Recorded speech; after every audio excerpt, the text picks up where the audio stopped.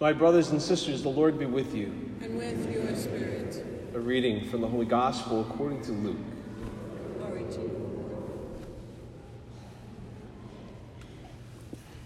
While some people were speaking about how the temple was adorned with costly stones and votive offerings, Jesus said, "All that you see here, the days will come when there will not be left a stone upon another stone that will not be thrown down."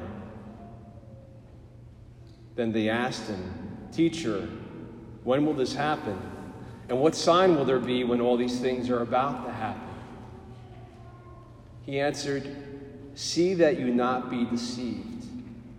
For many will come in my name, saying, 'I am he,' and the time has come. Do not follow them. When you hear of wars and insurrections, do not be terrified, for such things must happen first, but it will not immediately be the end." Then he said to them, "Nation will rise against nation, and kingdom against kingdom. There will be powerful earthquakes, famines and plagues from place to place, and awesome sights and mighty signs will come from the sky." Before all this happens, however, they will seize and persecute you. They will hand you over to the synagogues and to prisons, and they will have you led before kings and governors because of my name. It will lead to your giving testimony. Remember, you are not to prepare your defense beforehand, for I myself shall give you wisdom in speaking, that all your adversaries will be powerless to resist or refute. You will even be handed over by parents, brothers, relatives, and friends, and they will put some of you to death. You will be hated by all because of my name, but not a hair on your head will be destroyed. By your perseverance, you will secure your lives." The Gospel of the Lord. Praise to you, Lord Jesus Christ.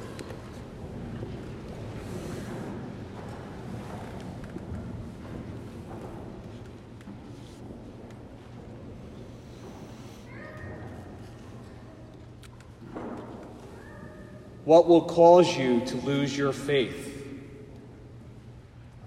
Quite a question, huh?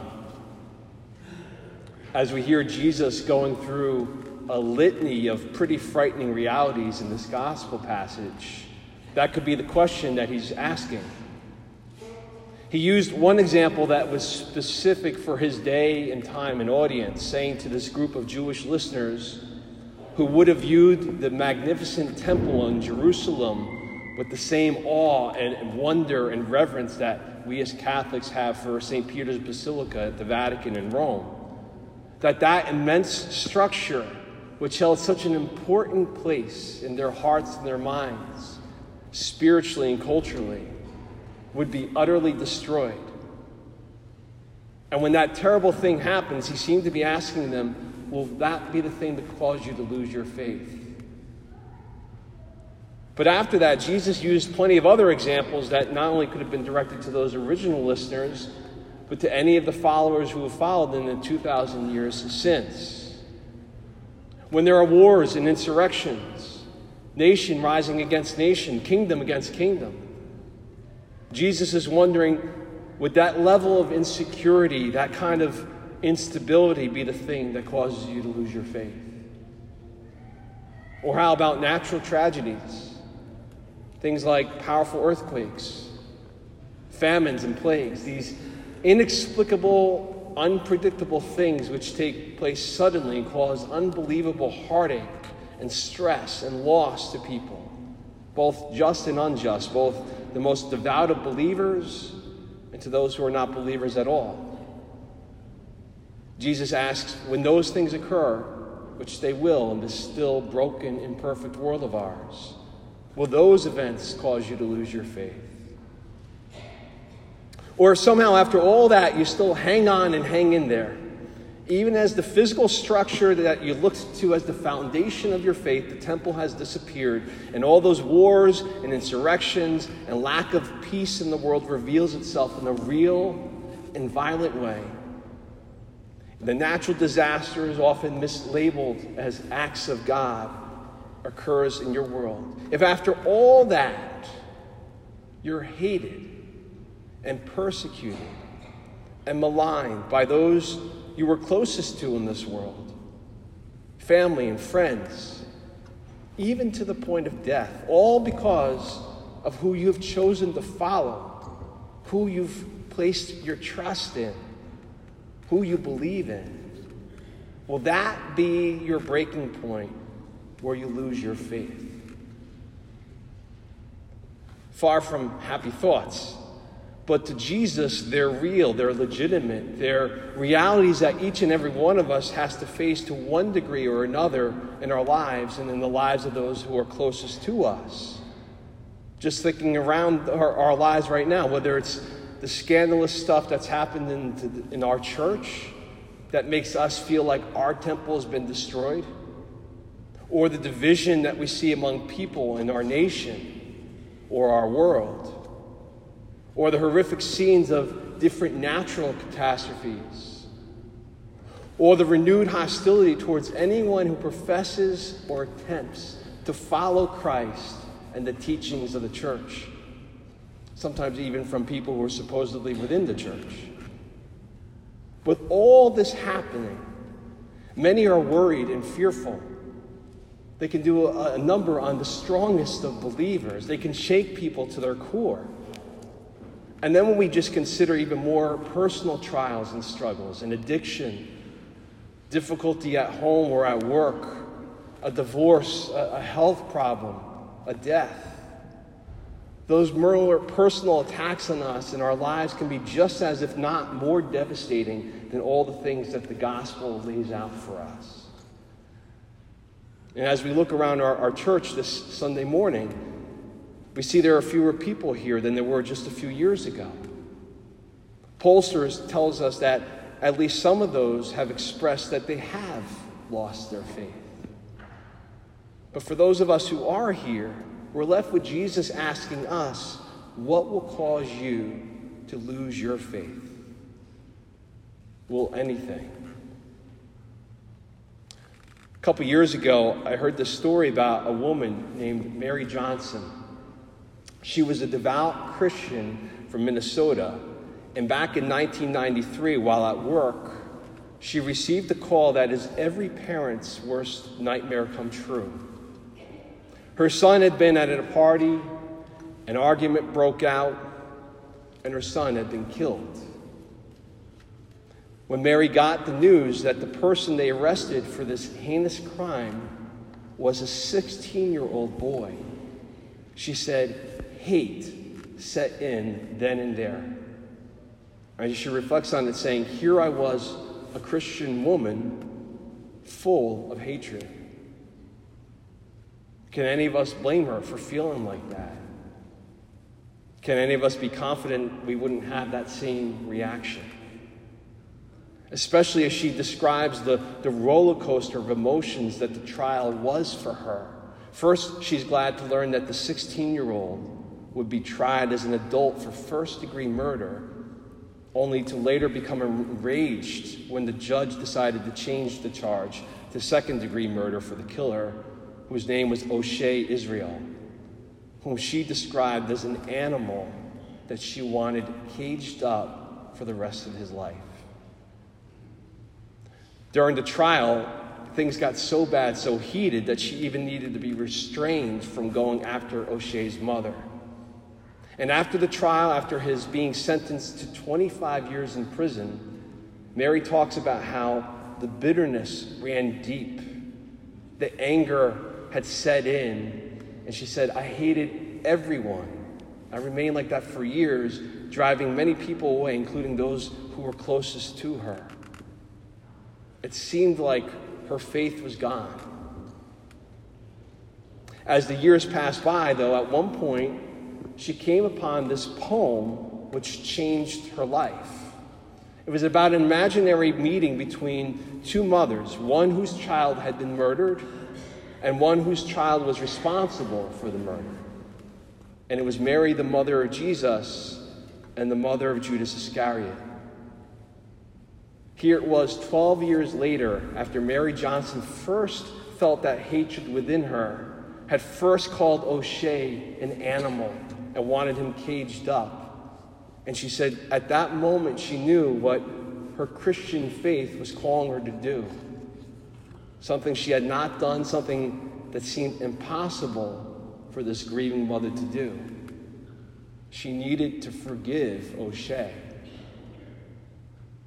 So she reached out and asked to meet him, and for 9 months he turned her down. He turned the request down out of fear of what she was going to say or do, or fear at how he might be perceived by his other prisoners and made vulnerable in that state prison. But eventually he agreed. And she describes in vivid detail the day that she went to go meet him. She said she even remembers the hand lotion that was given to her while she was waiting. The lotion was called Beyond Belief, which seemed incredibly appropriate. And the prisoner and the grieving mother met for over 2 hours. And Mary started by saying she didn't know him, he didn't know her, and she wanted to get to know him better. So Mary Johnson spoke about her son. O'Shea spoke about his life. And as the meeting came to a close, Mary Johnson looked O'Shea Israel in the eyes and said, "I forgive you from the bottom of my heart." Shocked, O'Shea says to her, "Ma'am, how can you do that?" And she simply broke down and started crying and had trouble standing and almost fall. And to prevent her from falling, O'Shea grabbed onto her and ended up hugging Mary like she was his own mother. After O'Shea went back to his cell, Mary Johnson just kind of sat shocked by the encounter, saying, "I just hugged the man who murdered my son."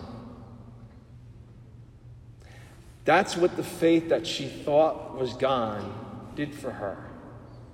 She talked about how from that day on, the anger and the hatred and the animosity and the pain all left her. She had a new freedom and she had a new vision. Her faith in Jesus Christ had made her recognize that her son was in God's hands. And even more incredibly, she felt this responsibility now for O'Shea, who she called her spiritual son. She helped him to find housing upon his release from prison, ending up right next door to her. O'Shea describes that while he has humbly accepted Mary's forgiveness, he's still trying to forgive himself for what he did. And he does that by working with Mary on what they call the Forgiveness Project, as they go from location to location together, sharing their story. As soon as I heard that story, I wasn't sure if I'd ever have that kind of strength or faith. Heck, I don't even want to be in the position to find out. And I don't think Jesus set these things in motion so that they could find out for themselves either. But what Mary Johnson and O'Shea Israel have shared in their testimony and their witness is that even when they felt far from God's love, He never abandoned them or forgot them. Despite the incredible, crushing grief and rage and anger and even hatred they felt, Jesus was never far from them or their lives.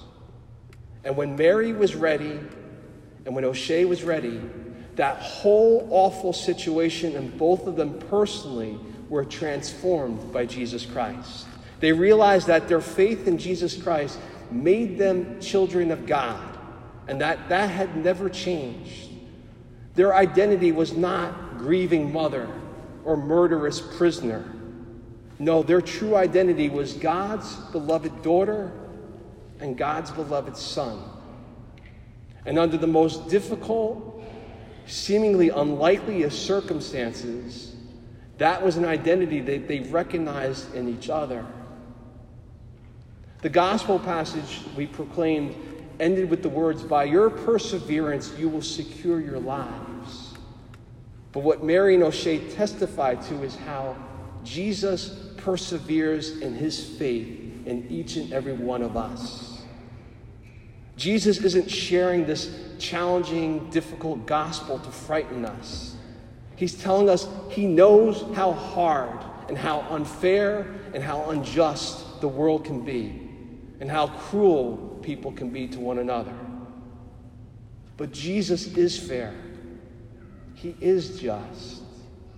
And he loves us.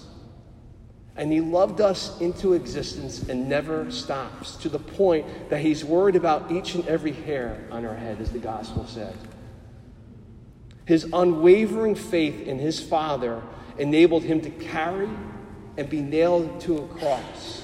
And that faith was affirmed and vindicated as Jesus emerged from a tomb 3 days after that death. Well, that faith continues to bring healing and restoration and new life in all who continue to follow Jesus today. Thanks be to God, we are here today, despite whatever it is that we might be dealing with right now. Whatever might cause you to doubt, or cause you to waver, or fear. Even if we're here with a heavy and distracted heart, Jesus is rejoicing in that perseverance, encouraging us never to give up, ever, because he will never lose faith in us.